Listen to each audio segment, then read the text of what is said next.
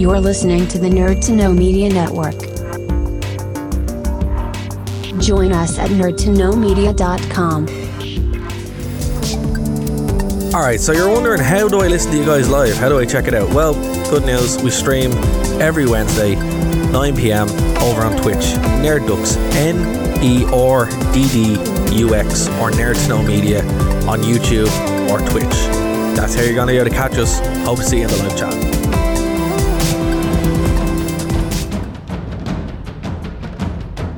Broadcasting from the Blanchistan Centre, this is Phoenix FM. The internet is a communications tool used the world over where people can come together to bitch about movies and share pornography with one another. According to the Nerd Index, you should be upside down in a junior high toilet around the clock. This is Sparta! All your days are belong to us. It's a trap 9000! Stop collecting all of us. Leave Benny alone! Leroy Dragon! Objection! The balls are inert. Time to Limousine sedan. And now it begins.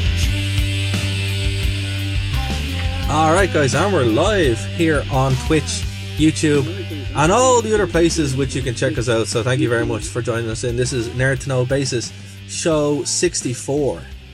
64 shows, congratulations, that's crazy. We're really getting up there now. We're going to do something special for our 100 shows. So this week we're not going to take a break from The Simpsons. Because, you know, although I was surprised you guys want to talk about The Simpsons. Like, Katie, you even watched like a full season where you weren't supposed to watch.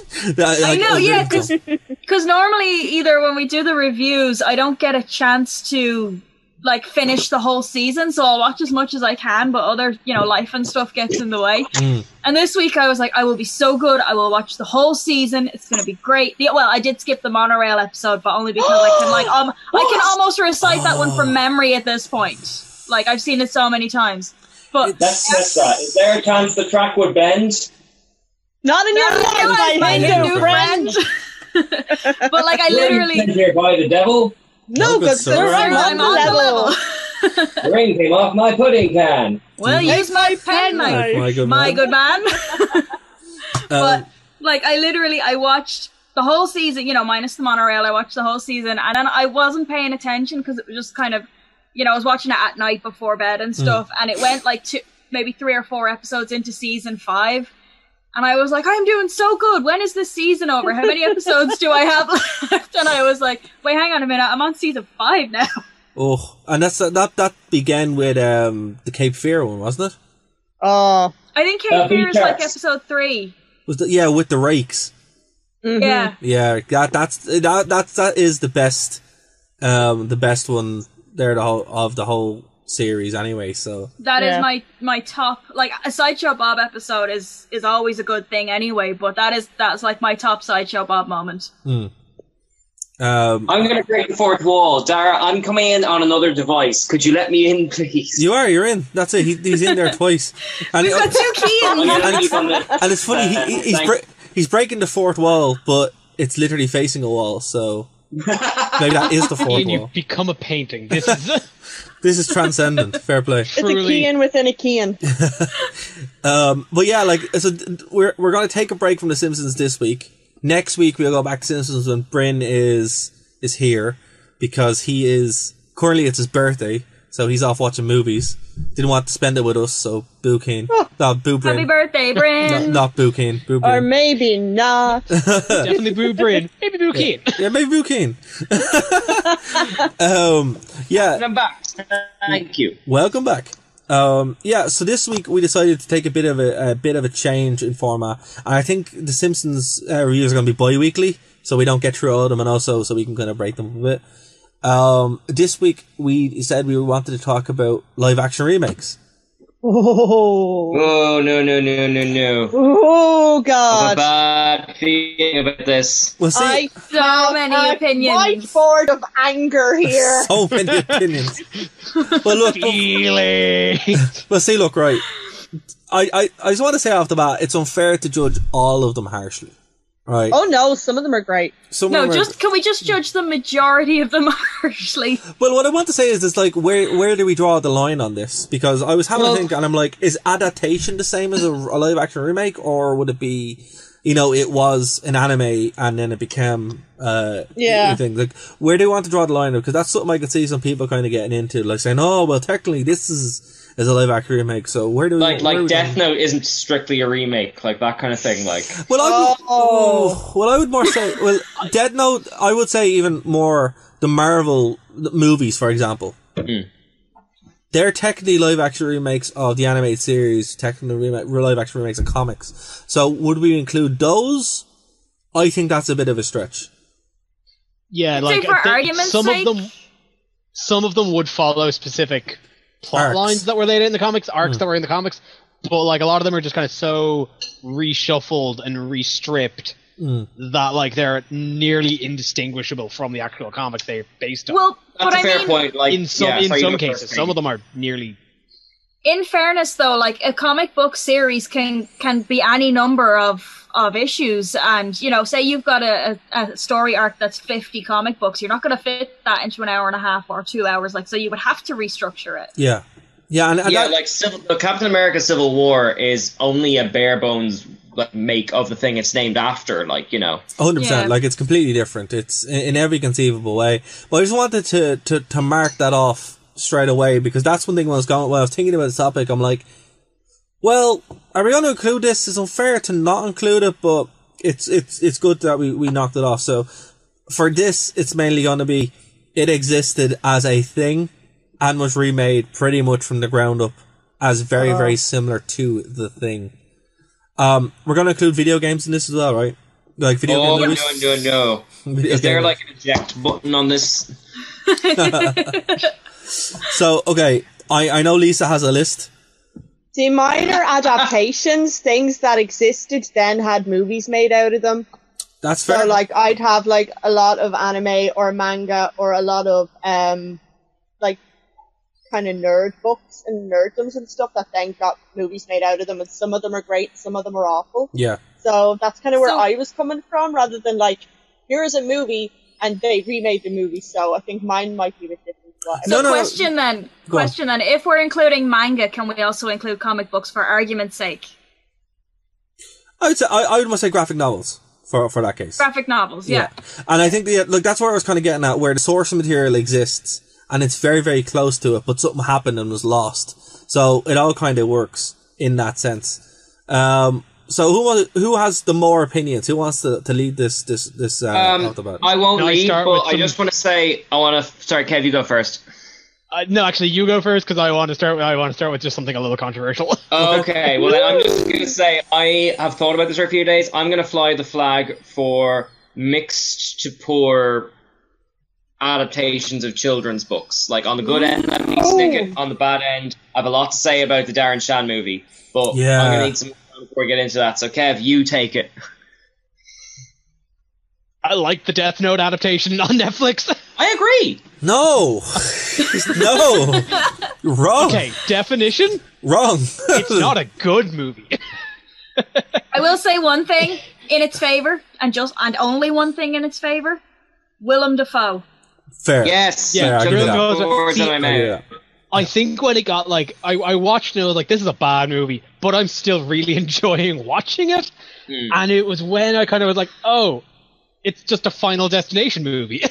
Yeah. And then it turned out like, oh no, this isn't like the psychological back and forth that I watched 50 episodes of. It's a Final Destination movie. It is an absolute just kind of a just gore montage. I'm like, oh, this is great.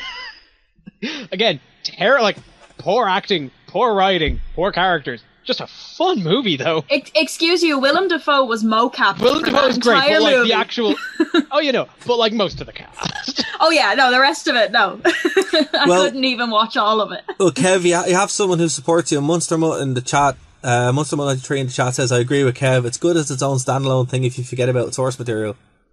But that is a big ask, though, and I say that somebody likes it. But it is such a kind of a different reinterpretation of its source material, it's easy to kind of separate it. Yeah. Okay, well, look, I'll give you that. And I I didn't hate it. I think if it was kind of not coming after one of the best anime series, well, particularly the first series of all time, it would be an easier kind of thing to swallow than what it was. William Dafoe does save it because he is so spooky that it just seems like he's born to play that role, if not born to play the Joker or something like that. But yeah, okay, I can see your point. And it's what I can say in its favour is I saw the Death Note film before I read the manga and saw the anime, and it made me want to see more. And that is not a compliment you can give to a lot of other live adaptations. Yeah, that's fair.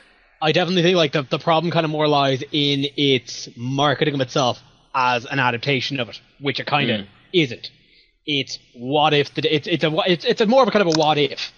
What if the Death Note was thrown in the middle of like South California as opposed to the middle of Tokyo? Which I think would have been a better approach. I think it's less about kind of it's less about the actual plot of the movie. It's more about how it presents itself. Yeah, like if that had, and I think they probably should have named the characters differently and went a different direction with it instead of being. Yeah, it's actually, now that you say it, it's very much similar to what happened with a movie, Nightbreed. I don't know if you guys ever seen Nightbreed. No, Nightbreed is a Clive Barker movie that was marketed as a slasher film. And it's not. It's kind of like a dark fairy tale that has slasher moments in it, and it was marketed in that sense that it bombed epically, but has a cult following now, a couple of years down the line, and yeah, and I think that's kind of what happened there. But okay, controversial way to start things off there, Kevin. I would say on my side, and a live action remake that I really like is Mortal Kombat from the 90s. Oh, like the 90s one? Oh, no, sorry. Yeah, I think the whole Mortal Kombat franchise, even the TV show isn't great, but it's not bad either. I think it's one of the best comic video game movies ever made. It's a lot of fun. It captures wait, I remember this. There's Addams Family guy in it, doesn't it? Yeah, Raul Julia. No, sorry. Mortal Kombat. That's the one with the bald guy? Raul Julia's in Street Fighter, which is on the other spectrum, on the other side of this scale. Sorry, no, Mortal Kombat. Oh, I know, Mortal Kombat 2. That's the one with Mother. You're alive. Too bad you will die. Yes, that's the sequel to it. Thank you. Okay. Let's not talk about the sequel, but Mortal Kombat 1 has Christopher Lambert in it. Has a great cast, very accurate actually, to be honest with you, with the source material. Has a really cool Shang Tsung who was in Sabrina. They mentioned Sabrina. They mentioned this where Sabrina learns karate. Vaguely? Yeah. She learns karate, and she ends up fighting him, and the trophy ends up talking. It's like cheater.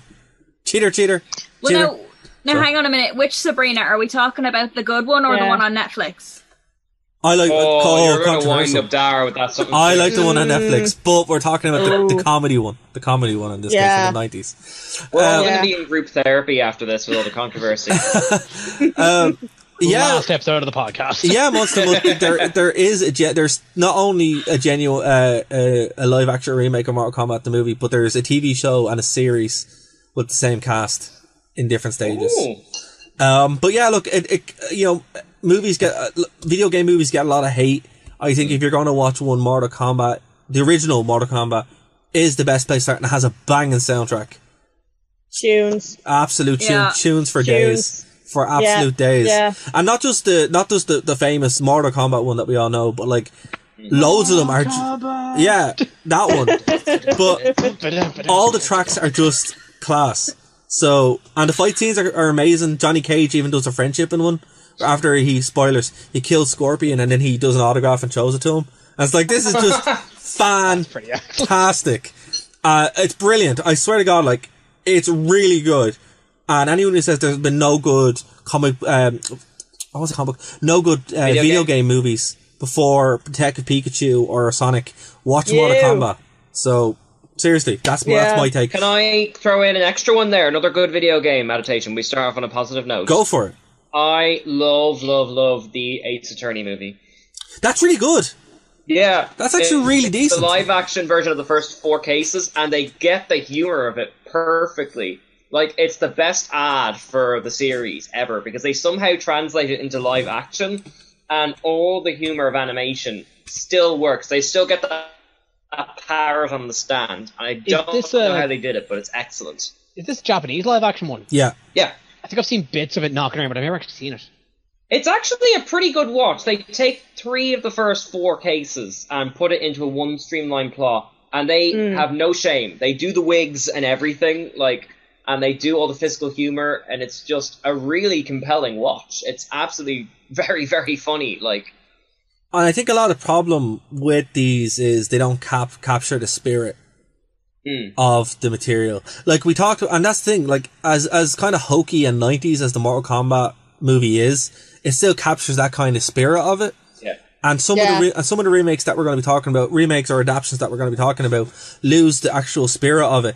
When I was in college, we had a module called adaptation, and this was what's lost in adaptation, and it was all about adapting.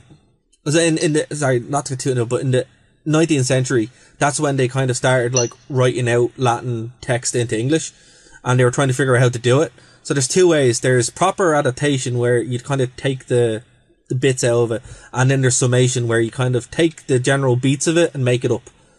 And that's kind of what some do, and that fails because the best way to do it is being as close as you can. But in some cases, I would say it's kind of good to make your own thing out of it, which is what we talked about with the MCU, where they take the overall feel of it and recontextualize it into something a bit more palatable. But 9 times out of 10, if you're taking a story from an anime or something like that, it's better to kind of stick with it.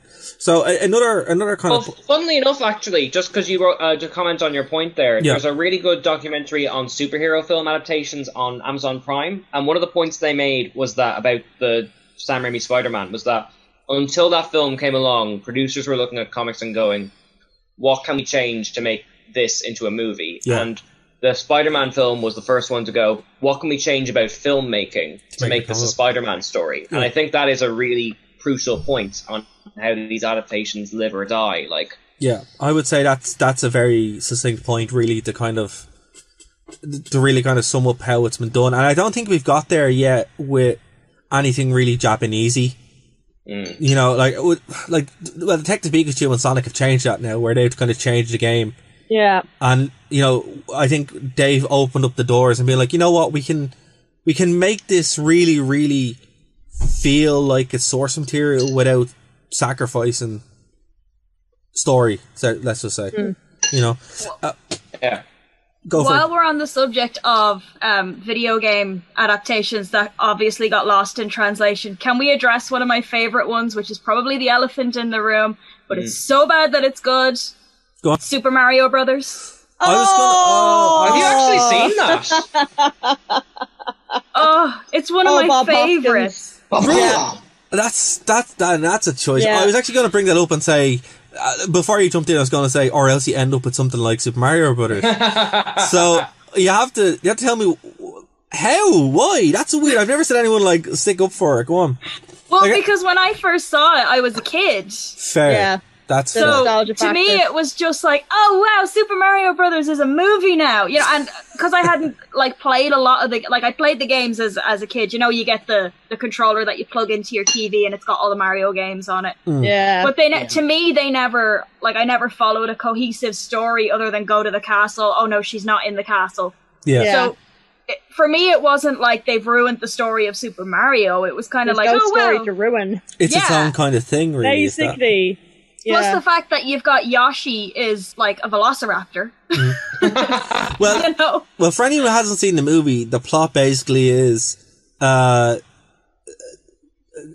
Kingdom basically is evolved dinosaurs who basically followed our evolution instead of monkeys following that evolution. And it's kind of like dystopian Metropolis where everyone's dressed it looks like very Blade gothic. Runner. Yeah.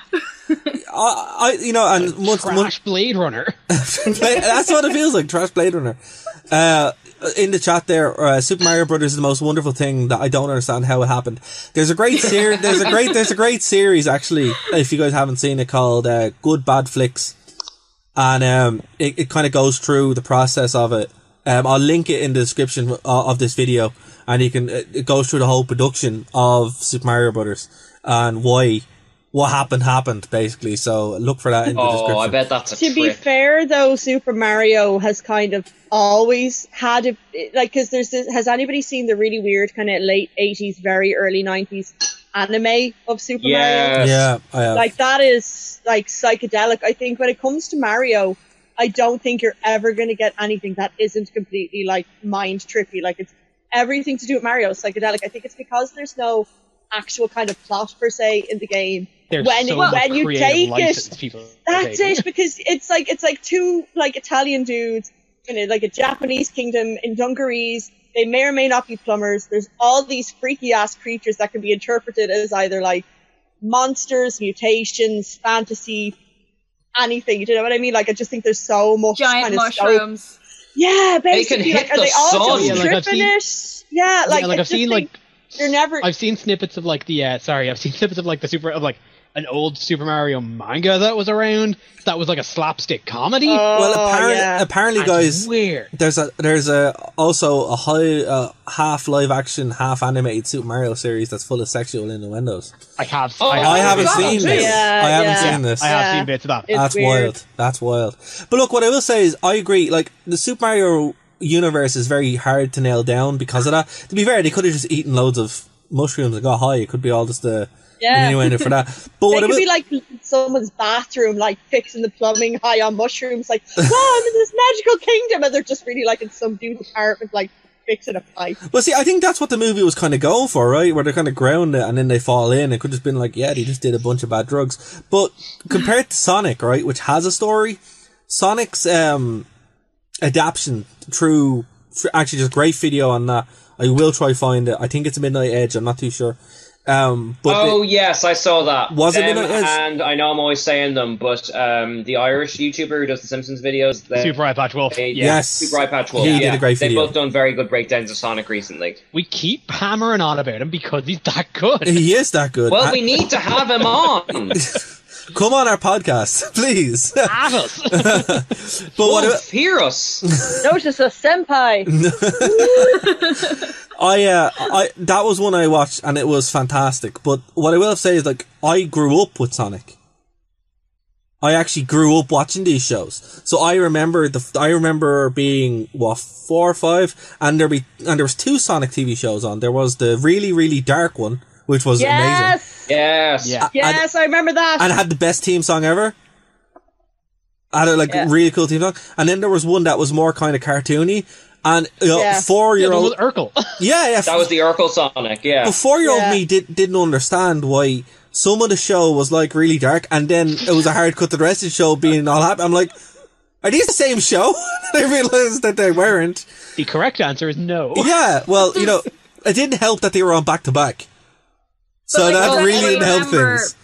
Does anyone remember the Sonic comic book? I do. I never read it, but it's like the longest series ever, right? It's like of like that kind of thing. It only did recently. That got really dark at points as well. Yikes. Yeah, I think I remember reading one where Tails ended up going into this underground mushroom kingdom, and it was kind of like, hey, we like you and you're cool, but you can never leave. Oh. It was just like, whoa! Tails joins a cult. Now. Oh, yeah, but like, that's a series that had, and I know, like, even in the games and stuff, it got very, very weird and bizarre. So it kind of like, Sonic was one of those things where constant adaptation worked against it, but also we came back around where we had the Sonic movie, and even before that with the latest game, Sonic, Mania, which is fantastic. So it's like, I would say that working through this kind of birth pains almost of this transformative media is good sometimes, but it just takes a little bit of pushing and patience. I don't think we have patience. Let's also acknowledge the fact that they had to fix the human teeth to make the movie watchable. To be fair, if that whole movie had been with human teeth, I don't think I would have been able to watch it, because that's just spooky. Yeah. Oh no. Terrifying. It's like, why does he have human teeth? This is not okay. It's not okay. The fact that like the hands were it was white hands, not gloves. Yeah, it was just like, man, weird. It's not okay. It's like with cats when you had to, like, they rendered like proper buttholes on all the cats and they took them out. It's like, why did the movie I need to see behind the scenes? Why did you do this? I need to know how that movie happened. I feel sorry. Have you seen Lindsay Ellis's thing on it yet? I haven't. Yeah. I will though. Oh, it's great. It's a trip. And that's another thing. That's another adaptation that we had where it was like a musical and became a movie, and you had to keep patching the movie, or as we say in like IT, hot fixing. You have to hot fix the thing as it's going forward because it's held together. But imagine, well, that's because it was so rushed to get to the cinema. Well, here's the thing, Katie. Imagine being that poor artist who had to sit there and animate Taylor Swift's cat butthole. Just paint on buttholes all day. Well, I won't dwell on cats for too long, but it was completely avoidable. The problem is that the director, and even though I love The King's Speech, the director wanted them in mocap suits that they were free to move around in, so they had to be like animated in real time. Which, have you ever tried to animate something in real time? I can't imagine doing that. It's a terrible strain on the animator's wrist. Yeah. And then they get thrown under the bus. Like, I honestly feel bad for them. Like, it's just, and you know, as Mutsum says in the chat, someone had CGI butthole renderer on their CV. Probably. Yeah. I'm gonna say no one's putting cats on their CV. Show me a portfolio of your work, and it's just, yep, there it is. No, Keith, you're wrong. Tom Hooper's putting cats on his CV. Except, you know, above Les Mis. Les Mis is unfortunate. I was really upset watching Les Mis, and not for the reason that you're supposed to be. I was more like, what is this movie? Why is it killing Les Mis? Controversial. I did not know you were a musical head, Dara. Yeah, I am. Yeah. Les Mis is unfortunate because it tries to stick too closely to the to the adaptation of the. For like in a few ways, but it doesn't format itself well to being a movie. Well, look, well, hold on that point, right? That works sometimes. Like for example, I really like the Phantom of the Opera movie for some reason. Oh, it's fantastic. But it shouldn't be. I don't know why I like it. Like I've seen the stage show, and have you heard him sing? It's it's terrible. This is the point of no return. No, that was the movie that made me fall in love with Jared Butler, and I've never seen him better in anything else. Have you seen 300? 300 is amazing. Yeah, okay, yeah, all right, 300. Yeah, okay, fair enough. But like watching that movie, I was just like, okay, and then you see the stage show, and you're like. Stage show is amazing, one of the best movies of all time. And then you will go back and watch the movie, like, I still really like this movie. Why do I like this movie? Enjoy, and I feel bad for picking on Jared Butler because the actual Phantom song, he does sing decently. It's just there's those points where it breaks out. It's like, oh no, you're not a singer. But this is one of those weird things. He was in a band in college. That's how he got the part. Really? Well, same with Crowe, though, in Les Mis, though. He was in a band, but it doesn't necessarily translate to musical singing. Well, here's one for you. Munster Mud says that that movie is fantastic, and she actually prefers the soundtrack to the original because the voices are stronger. That's brave. But it's a weird thing because The Phantom of the Opera wasn't even a musical to begin with. Like, it was a book by Gaston. Yeah, that's fair. Then it was the Universal movie from the 20s with Lon Chaney Sr. Which is painful. That's so weird because it's like adaptations where it eventually hit up, like it hits so many adaptations. It's like we're talking about whether or not this musical version became the definitive original. That's kind of it, because it's like we're talking about adaptations of an adaptation, and it's like that's how it's kind of come along, because it's not even a musical to begin with. So now it's kind of evolved from a book to a movie to a musical, and then the musical was like the pinnacle. So now everything's kind of branching off from that. Now like the fence is just been pushed further. Yeah, completely. Yeah, it's so weird. It's weird, but it's like I suppose that kind of happens. Whatever reaches that, it's like, you know, cover song. I suppose when someone covers a song, it actually ends up being the definitive. Kev, you know this with Metallica. I think the Metallica covers becomes the definitive version of that song. Yeah. We'll call it 50% of the time. Yeah. So the one that always shocked me was when I found out that Hendrix's All Along the Watchtower was a cover. Bob Dylan. Yes. Bob Dylan, man. That shook me. And I went back and listened to the Dylan cover, and I was like, oh, it's really good, but like, it's not Hendrix. To be honest, I feel like, you know, even Bob Dylan will be surprised to find out that Jimi Hendrix didn't do it. But to be fair, it's the same with Adele when she did Make You Feel My Love. Everybody in the world thought that was Adele, but it's actually Bob Dylan again. So everyone gets one Bob Dylan song, and that's it. Basically, Go for it, Natalie Imbruglia, Torn. Yeah, it was originally a dude. Is a cover. Is it? No, it was a woman, but it was a band. Yeah. No way. Cover version. No way. That's weird. But I suppose that's what we're kind of looking at with some ways, you know, like, and this is what I was trying to get at. The hatred of adaptation sometimes is fully justified, and the fun part is coming up now in the next half an hour. But sometimes it's okay to kind of be like, you know what? It's not so bad. Oh my god, 1985 by Bowling for Soup's a cover? I did not know that. That's changed my world. Yeah, whoever was in the chat there, thank you for Dara's existential crisis. I did not know that. I know he did a cover. I know he did a cover of Stacey's Mom, which is actually better than Fountain of Wayne's. Yeah, it's fantastic. Yeah. It's fantastic. So that's I can't believe that. If that's true, that's blown my mind. Hold on. Who did the original? I don't know. Someone Google it. Let us know. That's insane. Wow. Okay, I lost my thread here now. Another weird one for you. What you were saying about Metallica being the definitive. So you know the way like Metallica did Whiskey in the Jar, and that's like usually everybody's favorite version of Whiskey in the Jar. Yeah. But Candice were covering Whiskey in the Jar. Oh, yeah. It's an old trad. It's an old trad song. So it's a whole, It's a whole again, thing. It's like the Phantom of the Opera where there's a thing, then it becomes another thing, then that thing gets covered or adapted, and then that becomes like the definitive cycle.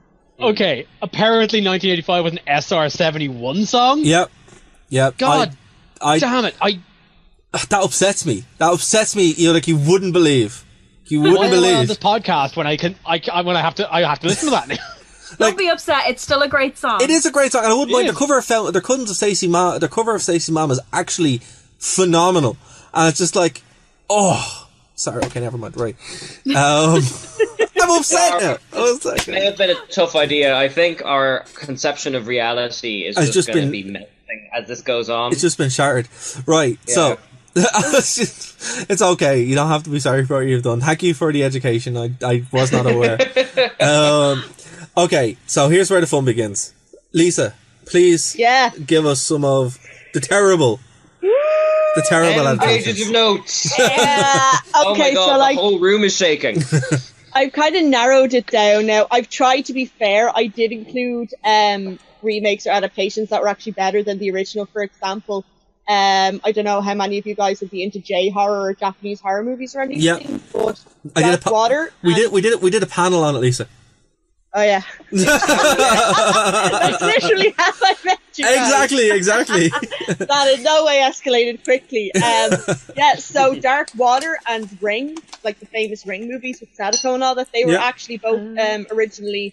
Well, Ringu was a novel by Koji Suzuki, and Dark Water was a short story by Koji Suzuki in a book of an anthology of the same name, all about like horror themed nautical stories. So everything in that book, Dark Water by Koji Suzuki, was just based like horror at sea or water was involved in some way. And I actually think Ring and Dark Water are two examples of where the movie like far surpasses the original content. A bit like Detective Pikachu. I think Detective Pikachu the movie was 1,000 times better than the game. Like, the game was very bad. Yeah, game was very bad.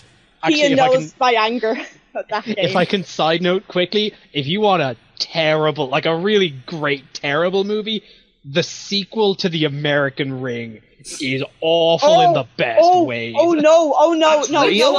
Which sequel? The original sequel, Ring 2. That's what it's called. Yeah. I think it only came out like 4 or 5 years ago. That's Rings. That's Rings. Rings. So basically, this is where I was going with this. So call it something else. Like it's just confusing. Let's call it something else. That turns into a problem because it's like Aliens. What do you call Rings 2 or Ring 3? Like. Ring 2, Ring harder. It's like Ring Too Furious. I did not mean to derail this. I'm sorry. Ring 3, Tokyo Drift. That's what I want. Return of the Ring. Son of Ring. You know what? Listen, if this came out in the 90s, there would be Son of Ring, and then there'd be the Bride of Ring, and it'd just keep going all the way through, like Chucky. Sorry, go on. Godzilla versus Ring, right? Yeah. Yeah, fun fact, Ring was written by Bob Dylan. Yeah. It's a cover version. Actually, on that point, not on that point, but on that point Lisa was saying, I do think while the adaptation was weak, it was super important and transformative in such a way. Like the first, it's like the Grudge. The first Grudge is actually quite good, and I think it kind of got like worse and worse as it went forward. Like that's the case. The Grudge is the Grudge is a continuous so there was 2 Grudge movies originally made by Takashi Shimizu. Yeah. Then they were so good. They're really low budget kind of college efforts. They were so good. They then both got remade into the original movie that people refer to as the original Japanese Grudge. And that had a sequel. And then, so you've got 4 Ring movies, and then Sam Raimi picks it up. And he takes stuff from the first 4 Grudge movies, which are, by this point, we've already had Grudge 1 and Grudge 2 remade to the original Japanese Grudge 1, Grudge 2. And then you've got Sam Raimi coming along, and he takes factors from all 4 of the original Japanese Grudge movies, makes them into 3 Grudge movies, and then there's like about 7 Grudge movies in total then made after the original 4 Grudge movies. And then America comes along last year and goes, yeah, let's just remake it really badly. And not do anything. That story had an anticlimax of an ending. Yeah. But what I will say on that, that's very kind of par of the course for this kind of stuff. Because, right, even to Sam Raimi, right, Evil Dead 1 was kind of reimagined into Evil Dead 2 and then kind of became its own thing. Yeah. But to go with the Japanese kind of side of things, the Power Rangers that we would know, Mighty Morphin Power Rangers, aren't a thing. They're Super Sentai series that were picked up randomly in the middle of their run and just it is a spliced. teen drama to a J-action series. Exactly. That at that point was like 8 or 9 years old. So this seems like in that case it was the most genius use of editing ever. Yeah. It's a fantastic idea to be like, you know what? Let's take bits of this. And there's fun comparisons on YouTube where later on, like particularly in the second season of Power Rangers, they run out of bits and all the Japanese stuff is spliced from 2 different series at the same time. And in my head now, as to going back, I'm like, this explains so much about why that show is so weird and why it was great. Because stuff would happen and you're like, that makes no sense. And then you're like, oh no, now it makes way more sense. So it's going to be like the editing of the Radioactive Man movie without Milhouse. Yeah. It's worse. It's worse. There's bits where it's just like, because White Ranger isn't in parts of it. And they're not talking to him, and the only time he's in it is in the American, the American bits of it. But throughout the whole rest of the show, he's just not there. And then he shows up, and you're like, okay, we must have caught up with the rest of the footage. But so first time I found that out, that was a revelation for me that was what was going on. So I suppose it is one of those kind of things. On Lisa's point, though, have you guys all seen the American Godzilla? Which is kind of similar in the way that it's sort of a remake of all of the 1990s one. Yeah. Where it's like a remake of all the other Godzillas, except also not at all. Like that kind of thing. Is it this is the Roland Emmerich one, right? Yes, thank you. Yeah. Wait, is this the one with Ferris Bueller? Yes. Oh, yeah. Yeah. So I remember, there it is. Santopoulos, or whatever his name was. I remember going to see this as a kid, and I loved it, and I still have a soft spot for it. It's brilliant. Yeah, I like it, and also got Hank Azaria and Lisa Kudrow. and Lisa Simpson, who's also in it. And Bart. Oh no, wait, not Bart. Lisa Simpson. The other one who isn't any of the Simpsons. Nancy Cartwright. Hank Azaria. Yeah, it's got like half of the Simpsons in it. I think Nancy Cartwright might be in it somewhere too. She is. It has Leon in it. It does have Leon in it. Yeah, he plays the French. Leon. So this was the Godzilla that Japan hated so much that they wouldn't even acknowledge that he was Godzilla. No, he's called Zilla. He's called Zilla, and they actually responded by making a movie called Godzilla versus Zilla. And he throws him in. Godzilla absolutely just destroys him. He throws him into the Sydney the Sydney Opera House and fires his nuclear breath at him. That's how much they hate it. Yeah, they hated it. They would not acknowledge that he was Godzilla. No. And even when they came out with the other one a few years ago, the Bryan Cranston one, they went, apparently the people the Bryan Cranston one, apparently bad one. Apparently the creator said it's better, but it's still not Godzilla. Oh no, the Bryan Cranston one was way worse than the Nick Totopoulos one from the 90s. I disagree. I quite liked the Bryan Cranston one actually. But this is why. So in the Bryan Cranston one, this is why they had the Mutos instead of Mothra or all of the other guys, because the guys who owned the rights to Godzilla wouldn't give them the rights to any of the other monsters because they just hated it so much. That explains that, because I thought the Mutos were crap, and I'm like, bring back Mothra. Well, here's one. So Monster Mud says that's one brilliant way to denounce the movie and throw shade at it. Yeah. But here's the thing. I actually really like this. Wasn't a big fan of the first Godzilla movie, the Bryan Cranston one. But the sequel's great. The sequel with Charles Dance is amazing, and it's got like the Hydra, it's got Mothra, it's got like Ken Watanabe it's got everything fusing with Godzilla, like it is like nuclear underworld thing. Oh, it's absolutely amazing. It's a pure B movie, but like on a really big budget. It's the best B movie I've ever seen. I've mixed feelings in the second one. I remember, Dara, you reviewed it on the first podcast I ever did on this channel. Oh wow, we come full circle. If you're in it for the monster cheese, the second one's much better. But like the first two movies in that series, Skull Island, are vaguely tracking realism, and it just throws that out. So I can see why people maybe didn't respond to it well. Which actually, Kong Skull Island is a really interesting case study as far as adaptation goes. Yeah. When you kind of track Kong back. Yeah, that's a good point. Yeah. Because like Kong Skull Island's a real. Like, just when you like kind of go back to like the original 20s King Kong, and kind of track how they readapted. A lot of the time it was just kind of trying to do the same thing, but with just little different bits. And now you have Skull Island just going way off the script as far as what like people know as a Kong movie, and being like, no, we're throwing it. It's an analogy for the Vietnam War now. I'm like. Well, that's true, and it isn't, though, because King Kong was originally drawing from a lot of the, what is it called, Doc Savage type material for its kind of jungle stuff. So it's kind of going back to its roots, just not the roots of King Kong. It's just going back to the roots that inspired King Kong.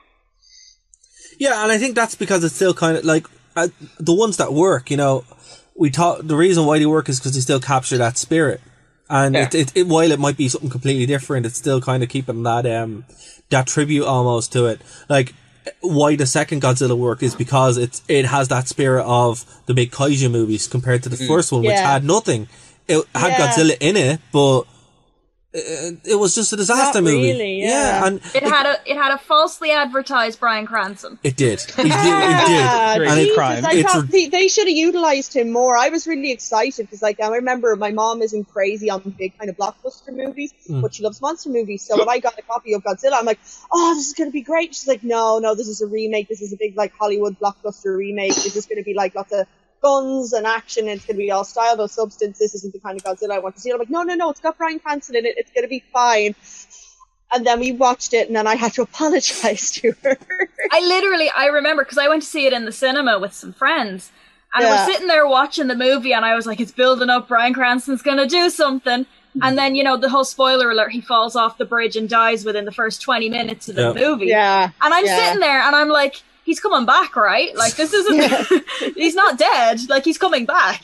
No, he never... and he doesn't. No, I what I will say is that annoyed more people than I think the 1999 Godzilla did, because at least that delivered, it never hyped itself up to be anything but what it was. Yeah. And at least it failed, but it failed on its own merits. And it had a really good soundtrack, so that's okay. I was just about to say the soundtrack with Sorry, you go first, Lisa. Sorry. Oh no, I was just about to say at the exact same time as Dara, I was going to say the 90s Godzilla had such a good soundtrack with P. Diddy and Jamiroquai. So good. Oh, Jamiroquai, yeah. So good. So good. Just when really you think of iconic. Godzilla, you think of Jamiroquai. Well, yeah. When you think of 1999 Godzilla, I definitely do. Roland Emmerich gets a bad rep. I'm just going to say it. He does deserve it. Sometimes, but sometimes he doesn't. It's like, what's your man who did Batman and Robin?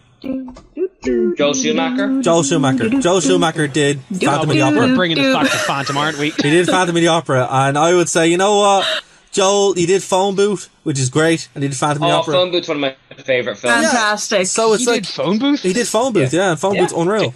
I've seen Phone Booth, and I did not know that was him. Yeah, he was in it. And Pathfinders as well, the original, that was him. Like, to be fair, I've read up on him recently, and apparently he wanted to do like a really dark Batman movie, and like the studio were pushing him not to do it.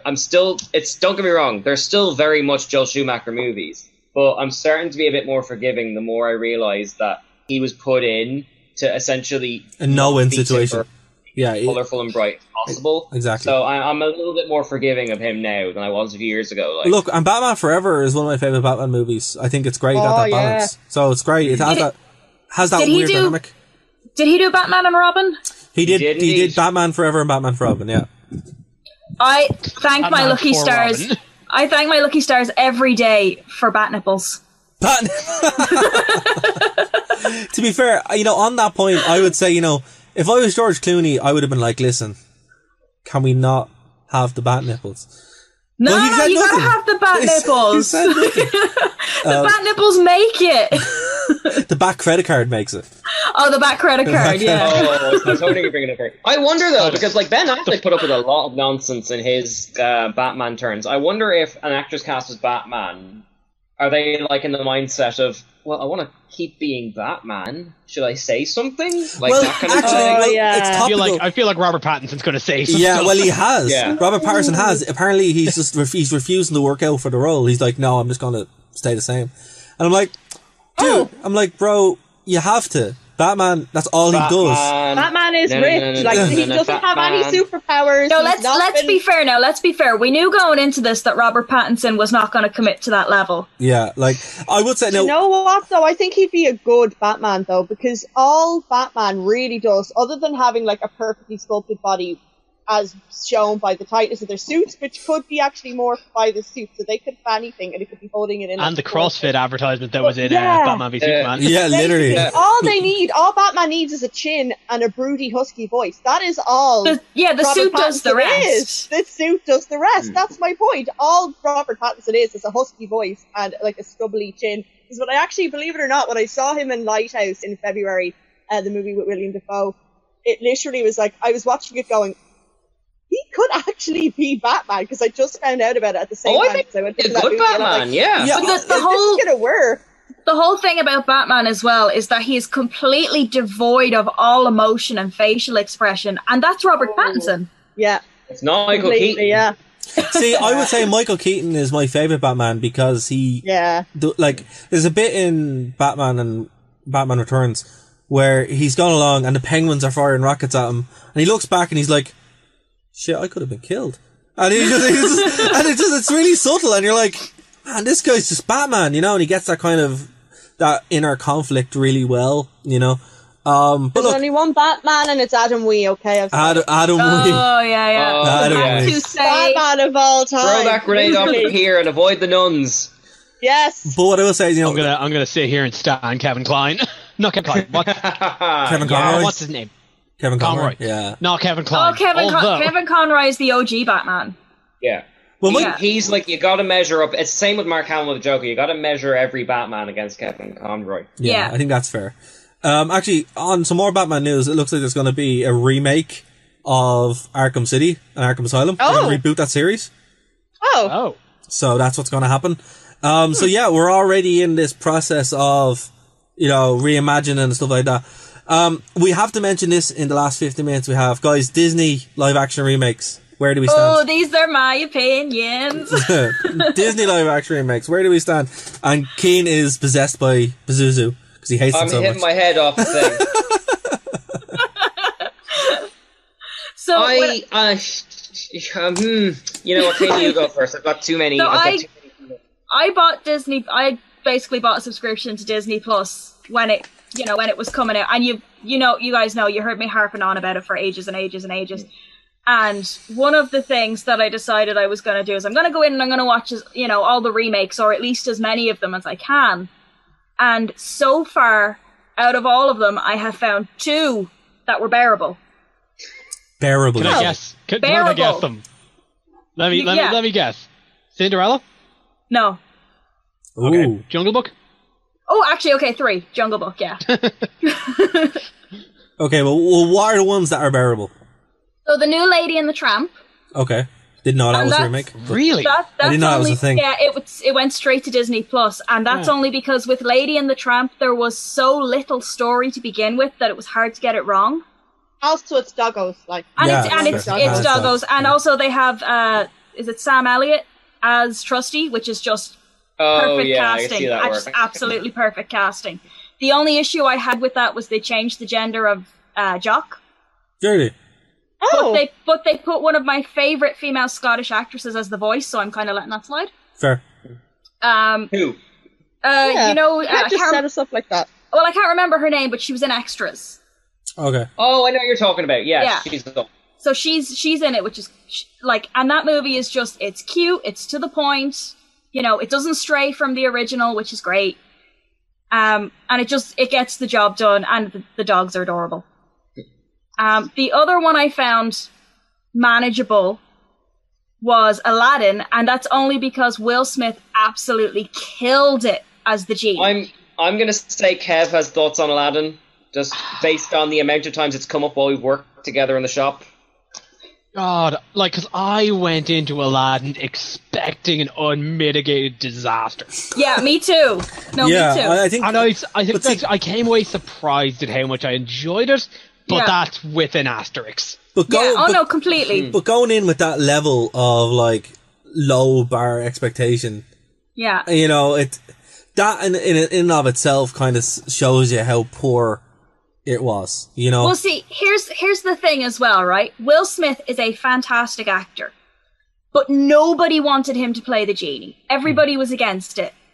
And he knew that going into it, that everybody was against it, because like even when they released kind of teasers and stuff, it was just getting horrible feedback. Oh, And that first trailer drop, yeah. He sold it. Like that scene where he does "You've Never Had a Friend Like Me." I could watch that on a loop. I don't need to see the rest of the movie. I just, like, I liked him when he was being Will Smith. Yeah. There's like bits where he's kind of like rapping, he's kind of vamping, and when he's being Will Smith, absolutely, I can get on board with this. And he's kind of wingman in Aladdin. That was cool. But after about 5 minutes, he'd have to go into a Robin Williams bit because that was mandated, and then that just dropped me. Well, see, yeah, he isn't Robin Williams. Well, this is it, because Robin Williams was such an iconic.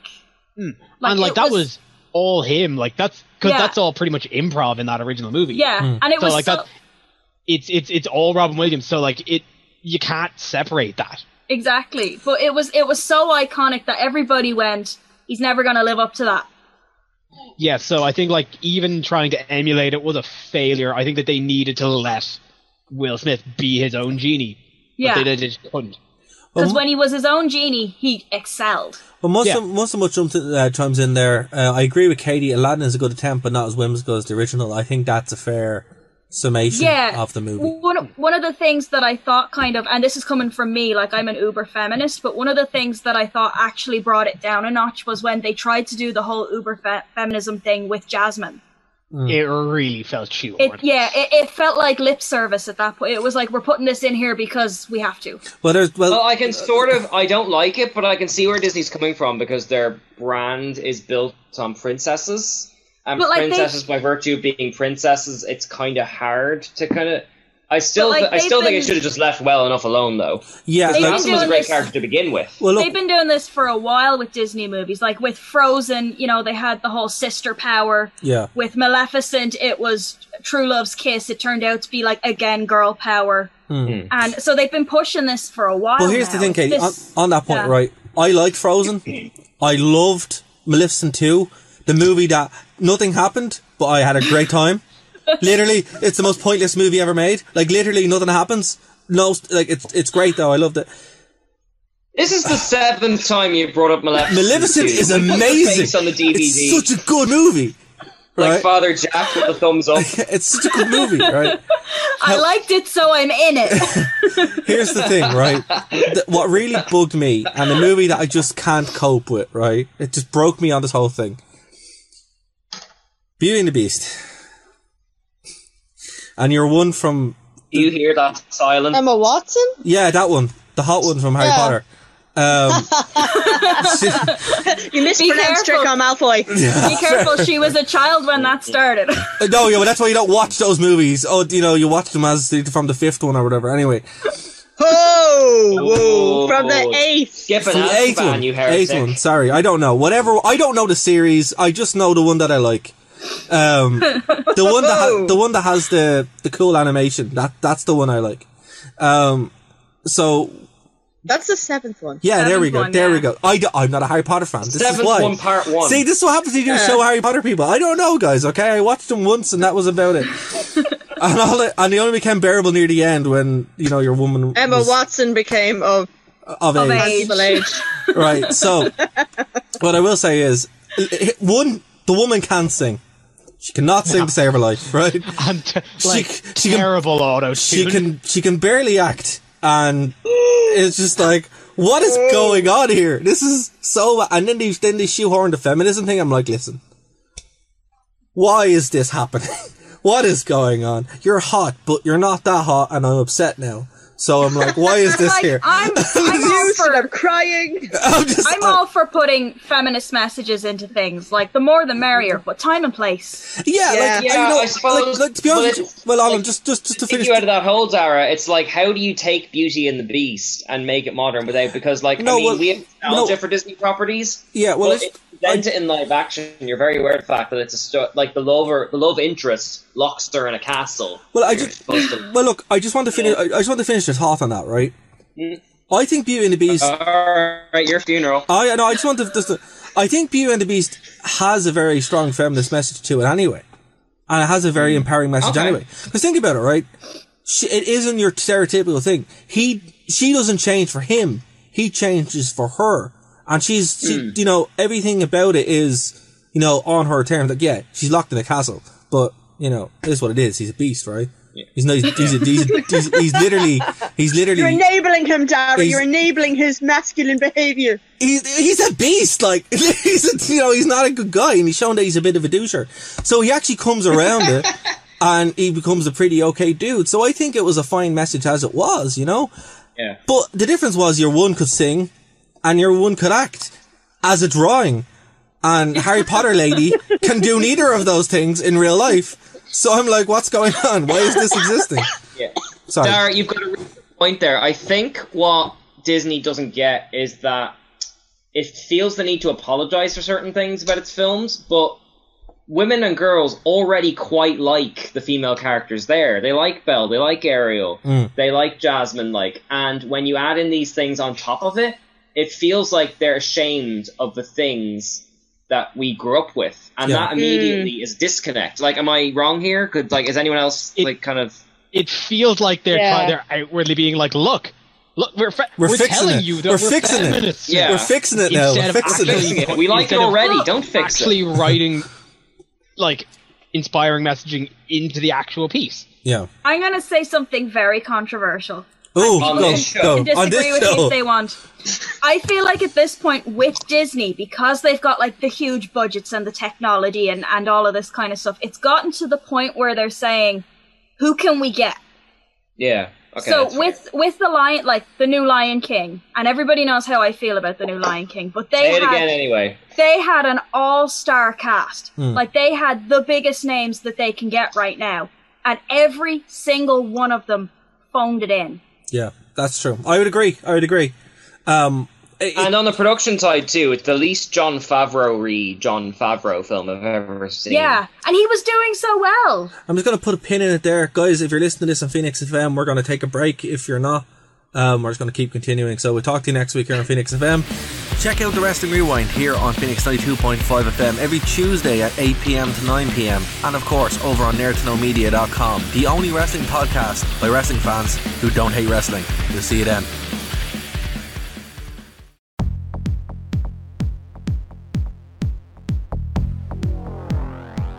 And we continue on. Some backstage stuff there for anyone watching the stream. Yeah, look, I would agree. It's kind of a case where Jon Favreau has always have innovative takes on properties. And this was the first time, really, I think, because these Disney remakes are so walled in and are so by the books to appeal to as many demographics as they can, it doesn't give you room to play. It doesn't give you that room to kind of carry it. So you're left particularly with, like, one of their biggest IPs. Well, look, what I mean is, like, you know, let's take Iron Man, for example. Jon Favreau took that in a completely different direction. And by doing so, reinvented the character, literally made the biggest movies probably of all time as a result. And when you're watching The Lion King, it's like, I want to watch the animated one because it's better. It's better, you know, and it's like, it's not because we grew up with it, it's because there's nothing, and don't get me wrong, I actually kind of enjoyed the live action remake, but I was like, one, it's not live action because they're not real fucking... they're not real lions. They're not real lions, yeah. It's CG. Like it's CG, so what, is a CG remake? It's like, you just took one art form and replaced it with another, so this seems pointless. Which could be interesting. Live action. It didn't stray out of the blocks of what was already there anyway. Yeah, but that's I mean, it, you know? Even with the new Lady and the Tramp, some of it's CG, like obviously when the lips are moving and stuff, but a lot of it is dogs, like it's actual dogs. Right. Which, so you can say it's live action. Yeah, and look, that's fair enough. That's fair enough, you know, and it's kind of, there was a good quote there from people who were criticising George Lucas, saying, you know, if special effects are great, but it needs to service the story. And I would say, you know, remakes are great when it serves the story, when there's a point to it. And, you know, Lisa brought up a few from Japan that obviously would necessitate in remake to reach a wider audience. Because some people, my parents, for example, will not watch anime. No matter what happens. They will not do it. They also won't watch Japanese movies, no matter what happens. So, you know, that's to reach an audience like that, where it's kind of like, they just won't do it, you know, and I want to watch it with Western actors, which is fair enough, you know. And that kind of makes sense. But just to remake something that was already an established huge IP, just to remake it, it seems really lazy. Yeah, it seems really lazy. That unless feels there's a reason. What's happening now, like with everything across the board. Yeah. Nothing is like, and it's the same across all mediums. It's like, is anybody kind of making or creating any original stories that haven't been remade? Like that's what's kind of happening with the cinemas and with Netflix. Everything's kind of being remade. And everything's kind of a photocopy of a photocopy of a photocopy of a photocopy. And that extends to the creative team on these films as well. Like, in these remakes we're complaining about, you have the likes of Kenneth Branagh, Tim Burton, Guy Ritchie, Jon Favreau twice. And I would honestly like to do an experiment to show them to a neutral audience and say, who do you think directed that? And I have a feeling, maybe apart from a Tim Burton Dumbo, you couldn't really guess. And that's a real shame. You just hurt me with Dumbo, man. You just hurt me so Well, with Kenneth Branagh you could, because of the Dutch angles. He loves them. It's just, that's a good point. Yeah, well, I think like Cinderella feels like a real road test of the remake though. Cinderella wasn't bad, you know, and your one could at least act and sing, so it was all good. But what I will say is, you know, there was, for example, going back to 1994 when they really kind of started this with the video game live actions. The Street Fighter one has, you know, it just was pumped out by committee.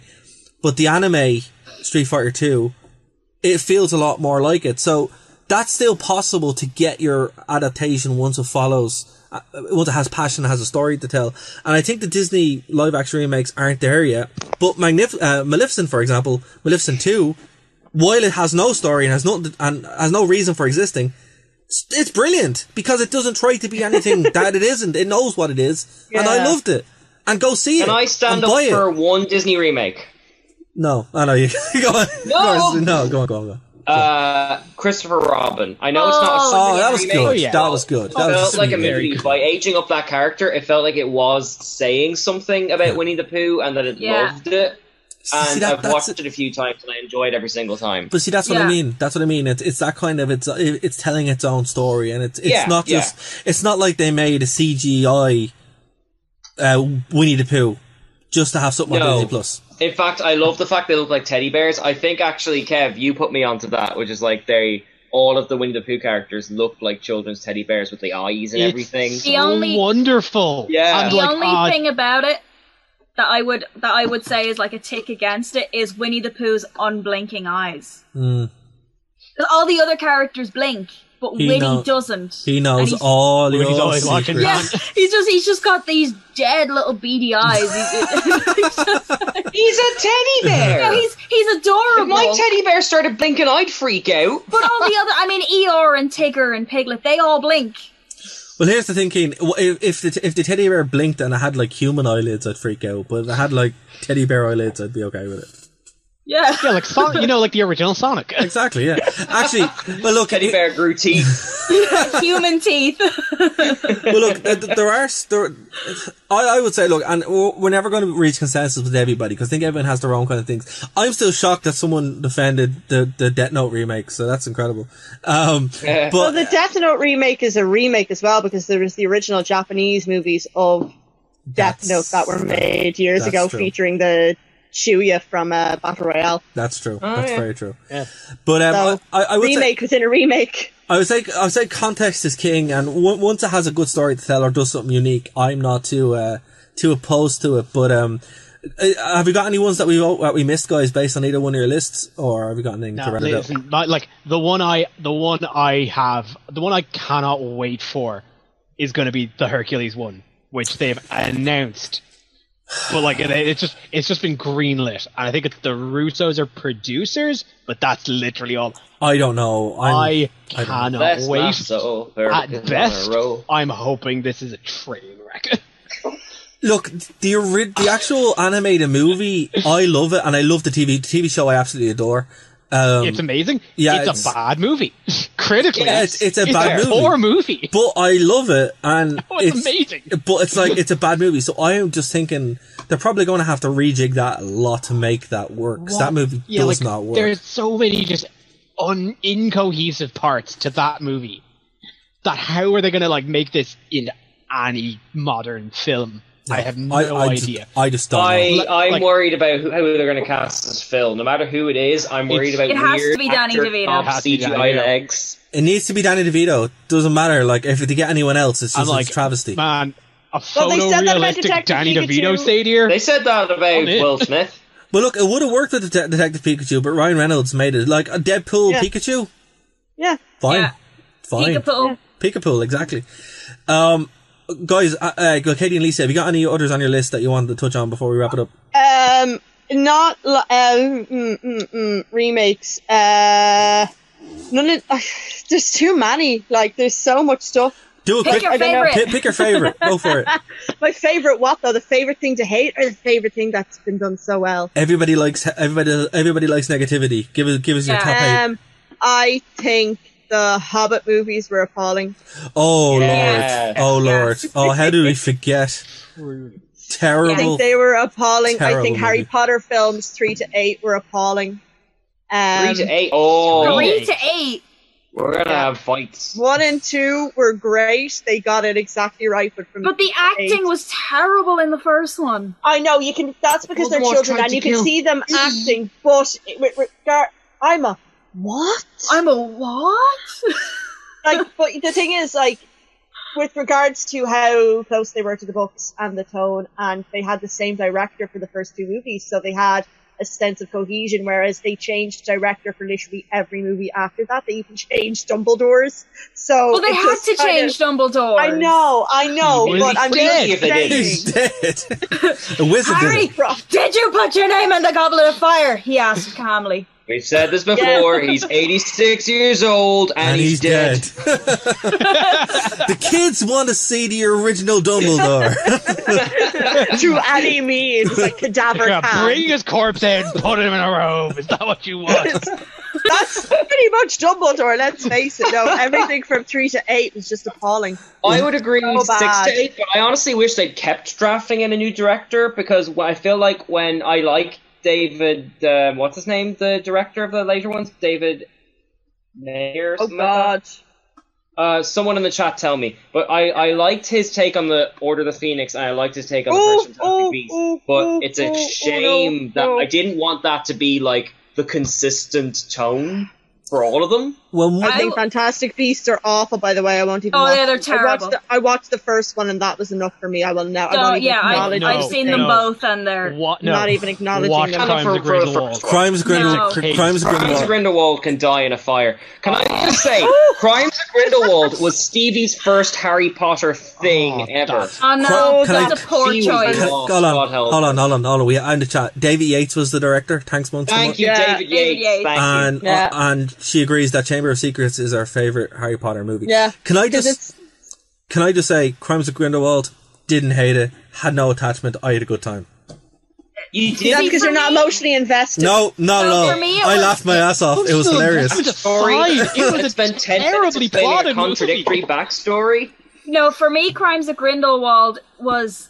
None of the characters were fleshed out enough for me to feel a connection to them, and so when stuff started happening to them, I honestly didn't care. See, the thing about it is... The A-plot was a love triangle where none of them actually cared about what the love triangle was. The reason Neither did we. The reason why the B-plot was the name of the movie. The reason why I had more kind of like enjoyment with the spin-offs is because Harry wasn't there, and anything with Harry's not in it. Oh, Danny Rand! It's the Harry from the Harry Potter series. I'm just like, oh god, I just kind of enjoy it. It's why I like the play that was a book for some reason. The Cursed Child. Yeah, cool. I like that. That was fun. It's great. I really enjoyed it. Silly, but it's really enjoyable. Sorry, but that should have been a movie. Sorry, go on. Daniel Radcliffe is my happy place. Like, him as a person. Like, forget about being an actor. As a person, he is just so lovable and so endearing. I mean, they did photo shoots when they finished Harry Potter, they did photo shoots with the three main, and you've got Emma Watson in her dress and she's flowy and elegant, and you've got Rupert Grint playing his guitar, and then you've got Daniel Radcliffe in a bathrobe holding a tree that's on fire. I'm thinking he just came from Swiss Army Man. Yeah. Yeah, no, Daniel Radcliffe can do no wrong. My favorite was always the story of when they cast the three of them first back when they were children. And he's in the tub. And they all had to Professor McGonagall. They all had to write briefs on what they thought their characters were. Oh, yes. And apparently Emma Watson did write a 3-page brief on it. She wrote Harry more. Kind of more, yeah. Emma Watson Harry wrote kind of half-assed it. And Rupert Grint just forgot it. Yeah, no, that was the director asked them that for the third movie. And he was like, okay, explore your character, guys. And it's they actually did inadvertently. Yeah. I like that. Yeah. And then Tom Felton just awkwardly hugged Lisa. And she got her finger caught in her dad, in the dad's hair. I squeezed his stomach muscle. Squeezed me back. I'm going to be controversial again, and I'm going to say the movies 7 and 8 were better than the book. I don't remember the book well enough to judge. After I read the second book, I threw it behind a radiator and picked up Lord of the Rings, so that's where it stopped for me. No, that's not a joke. That's what happened. That's what happened. Well, I was in school and I was a child, so go back and tell, because he had the books on a little trolley, and they're like, "Oh, read Harry Potter," and then I was like, "Oh, Lord of the Rings, let's read this." So, yeah, Fire Hazard behind a radiator. It's probably still there because they don't move anything in those schools, but that's where I fell off the Harry Potter bandwagon. I'm still going to stand up for Fantastic Beasts 1, though. I liked it as a slice of life film that didn't have to be a bloody year long like all the other Harry Potter films. I was just really disappointed when all that lore stuff creeped back in the second one. See, I like the lore. The lore for me is what it's all about. And can I say, it's not that I don't like Harry Potter, I just don't like Harry Potter. I like the world. I think the world's great and the lore's cool. From the Harry Potter is where you have the issue. Yeah, literally. Harry Potter. All I will say about Fantastic Beasts is that the beasts weren't even secondary. They were way down the line. They were somewhere over. We could have got Quidditch through the ages. I would have enjoyed, honestly. There's very few beasts in this Beast movie. And the beasts are the selling That's not the Beast from Fantastic Beasts. That's not the Kane from Citizen Kane. There was no Kane in Citizen Kane. Actually, what I do want to round this off by saying some good adaptations, which are really good, some to be positive. Anything Neil Gaiman. So Coraline is Coraline, the best adaptation. Coraline did you is hear phenomenal. the cast announcement today that Yes, went out? I did, and it's so good. They're doing an audio play, I think, version of Sandman. Yeah. Do you have the cast list in front of you? I don't over there. I don't have it. I don't have it in front of me, but it is like a who's who of who you want. It's like I literally couldn't have picked this better myself. Out of a dream category, he managed to get everyone who you'd want. So when Keen comes back, he will list it out. He's frozen in time, though. Okay, here we are. Here we go. Okay, so it's James McAvoy as Morpheus. Is surprised he was also the main character in the audio version of Neverwhere. There is Michael Sheen as Lucifer. Ooh. Andy Serkis as the Raven. Oh yeah. Bebe Neuwirth, Lilith from Frasier as the Siamese cat. Taron Egerton from those Kingsman films as Constantine. And the Dark Crystal. Yeah. So Kat Dennings from kind of Two Broke Girl Thor and all that as Death. Mm. Riz Ahmed, the bad guy in Venom, Rogue One, all that kind of stuff as the Corinthian. And there's loads of other known names in the supporting cast, like Reginald D. Hunter's in there, Arthur Darvill from Doctor Who is William Shakespeare. Let's see, Joanna Lumley's in there. It's just find the image, and Neil Gaiman is narrating it, so it's excellent. Fantastic. And I can't remember what she's in at the moment, but Samantha Morton is Urina Blackwell. So it's a top-notch cast from top to bottom. And I'd say if anyone's upset about their adaptations, if you go for a Neil Gaiman property, you're probably going to have a good time.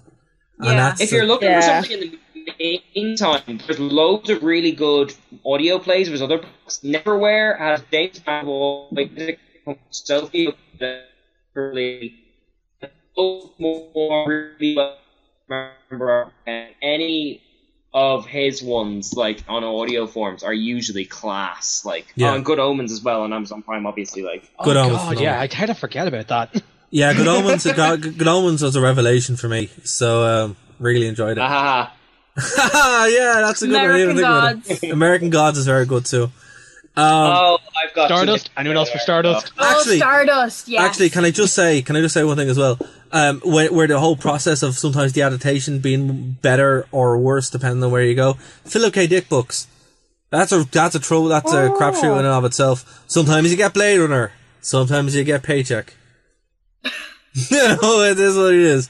But yeah. So it is what it is. On that, The Man in the High Castle on Amazon Prime is pretty good too. It's not bad. Yeah. But I wouldn't watch 4 seasons of it, but it's good. No, I definitely would not. But I think this is a topic Wolfenstein. which is phenomenal. What I would say, maybe we can return to this. Guys, if you like this and you want to get involved, nerdtoknowmedia@gmail.com, or leave comments let us know if you want to do Simpsons or this next week. So we can do more, or we can tag on and do more of these adaptation shows. But we have gone about an hour and change, so we'll call it there, guys. Before we go, we actually have stuff to plug. So let's go with Katie. You first.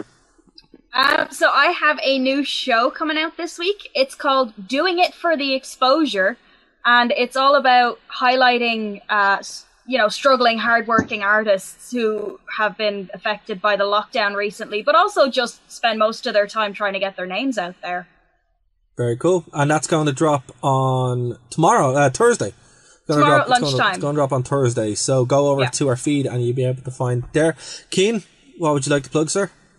Yeah, the next episode of The Game is dropping this Friday. It will have secondary school kids, Usheen and Phenom Power on it, talking about board games, and my good friend and cosplayer Usheen Wallace talking about what kind of games you can play on the internet, on Zoom and all that kind of stuff. That'll be dropping this Friday, and we might even have a special extra episode dropping next week. So keep messaging and commenting if you want to pop on the show, and thanks very much for the response so far. Very cool. Lisa? Yeah, so episode 9 of Straight Outta Canto, your number one spot for nerd culture, nightmares, nostalgia, and more, is live. Well, not live. It's up on the Nerd to Know Media page on YouTube, not YouTube, on iTunes, SoundCloud, Spotify, and episode 10 will be out in 2 weeks if you are interested, and it's going to be a Junji Ito special, so if you have anything about Junji Ito you would like to get on board with, let me know. It's going to be an hour dedicated to him. But episode 9 is out now. That's going to be good. Horror and Pokemon. I'm already in. That's going to be good. Great, come on. Kev, anything like to plug, sir? Not yet. However, keep your eyes peeled on the horizon. Start of June, there may be something dropping on the channel. Very cool. And yeah, guys, this has grown a lot. So the best way to keep up to date is by following us on social media, or Nerd to Know Media, YouTube, Nerd to Know Media on Twitch, and of course nerdtoknowmedia.com, where everything drops there first. So we'll be back same time next week, guys. See you later. Join us at nerdtoknowmedia.com. Thank you for listening to a Nerd to Know Media production.